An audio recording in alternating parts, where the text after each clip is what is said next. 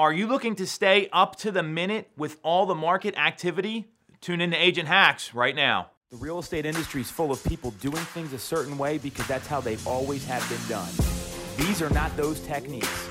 If you want to get punched in the throat with the most aggressive and innovative ways to generate business and run your real estate practice, check out Agent Hacks.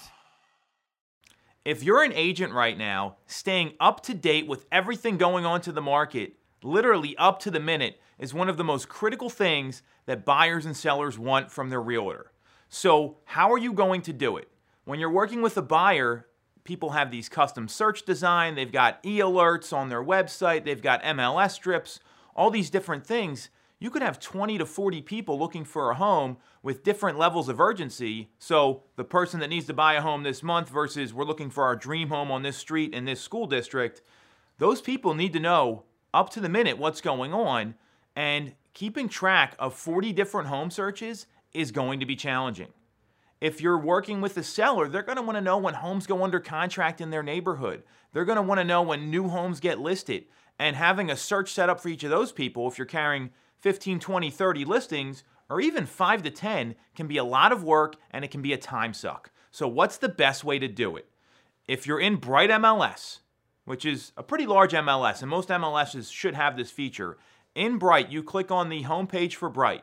On the left-hand side, you're going to see a column that says Hot Sheets, and they're going to list different property types: residential, multifamily, commercial. There's about 7 or 8 of them. If you click on the gear at the right hand of the heading, so it says Hot Sheets, and there's a gear up here, and I'm looking at the camera and doing this backwards. You click on the gear, you can edit those hot sheets. Meaning, if you're a residential agent like I am, I've set this up so every school district I work in, because in our marketplace in Pennsylvania, there's 7, 8 different municipalities within a school district sometimes. So I want to look at the broader area to keep it simple. I have all the different districts that I work in, and all the different townships, all the municipalities, whatever county, whatever your geographic area is going to be. That's how you want to divide this up. I have all the activity being refreshed on a constant basis. And I check that hot sheet literally 7, 8, 9 times a day with what's going on in the market.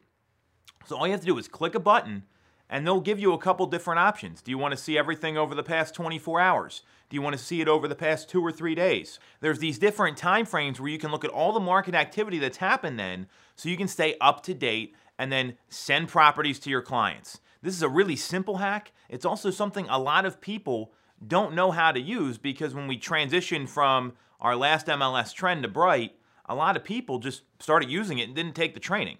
And even if they did take the training, they might not have paid attention, they might not have known about this. So this is going to help you stay up to date, be the knowledge broker like we talked about in a previous episode, and keep your clients fully informed so it looks like you know what's going on in the market instead of them telling you.